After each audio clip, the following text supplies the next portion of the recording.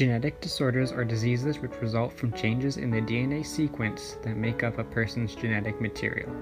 The changes are called mutations or variants and can affect one or multiple genes. These mutations are usually hereditary, meaning they are inherited from one parent or both. Sometimes these mutations happen randomly in individuals, but then are also sometimes associated with certain environmental factors. For example, smoking. Genes are important because they give rise to proteins, which provide specific functions for the body and individual cells. Therefore, mutations in these genes produce proteins which cannot serve their purpose, thus causing harm. It is important to note that not all mutations in DNA are harmful. DNA has lots of regions which are not encoded by proteins, nor provide any known function. Mutations in these regions would not affect a person in any way. In fact, the average person is estimated to carry 5 to 10 mutated genes in their cells. For genetic disorders, there are about 4 different types. There are single gene disorders, chromosomal disorders, complex disorders, and mitochondrial genetic inherited disorders. In this post, we'll talk about a few interesting diseases associated with genetic disorders. Today I will be talking about Klinefelter syndrome. With fewer than 200,000 cases per year, Klinefelter syndrome occurs when a male is born with 2 X chromosomes and 1 Y chromosome, instead of 1 X chromosome and 1 Y chromosome, hence why it is also known as XXY syndrome. This disorder can only occur in men because women have 2 X chromosomes and no Y chromosomes. This is caused by an error that occurs after the conception of a fetus, not because of genetic inheritance. Having Klinefelter syndrome might increase the risks of having anxiety and depression, social emotional problems such as low self-esteem, emotional immaturity, and impulsiveness. Further, there are many effects on the body itself. Having Klinefelter syndrome will increase the risk of infertility and problems with sexual function, weak bones, also known as osteoporosis, heart and blood vessel disease, breast cancer and certain other cancers, lung disease, metabolic syndromes, which include type 2 diabetes, high blood pressure, and high cholesterol, autoimmune disorders such as lupus and rheumatoid arthritis, tooth and oral problems that make dental cavities more likely, and autism spectrum disorder. There are many different symptoms that are shown at different stages of life when a man has Klinefelter syndrome. For instance, when a baby has Klinefelter syndrome, they may experience weak muscles, slow motor development, such as taking a long time to learn to sit up, crawl, walk, or speak, and there may be problems at birth, such as testicles that haven't descended into the scrotum. For boys and teenagers, they may be taller and have a larger stature than the average boy, along with longer legs, a shorter torso, and broader hips. They may have absent, delayed, or incomplete puberty, and after puberty, less muscle and less facial hair compared to other boys will be shown. They may have small and firm testicles, enlarged breast tissue, weak bones, low energy levels, a tendency to be shy and sensitive, difficulty expressing thoughts and feelings or socializing, and problems with reading, writing, spelling, or math. In men, symptoms that may be shown are low sperm count or no sperm, small testicles, low sex drive, being taller than the average height, weak bones, decreased facial or body hair, less muscular compared with other men, enlarged breast tissue, and increased belly fat. When looking at a person with Klinefelters, you would not be able to tell that they have the disease from their appearance. It is hard to determine when a man has Klinefelter syndrome because many of these symptoms can occur in people that do not have the disease. It often is not diagnosed until manhood for that reason.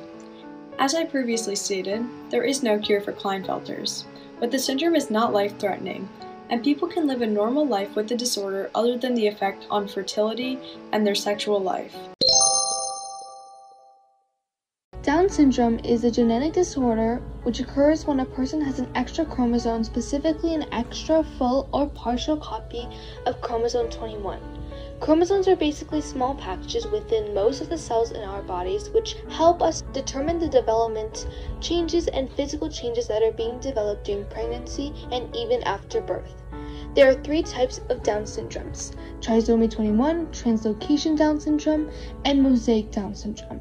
Trisomy 21 is when a person has 3 different and separate copies of chromosome 21. This is different than the typical person with Down syndrome that only has 2 extra copies.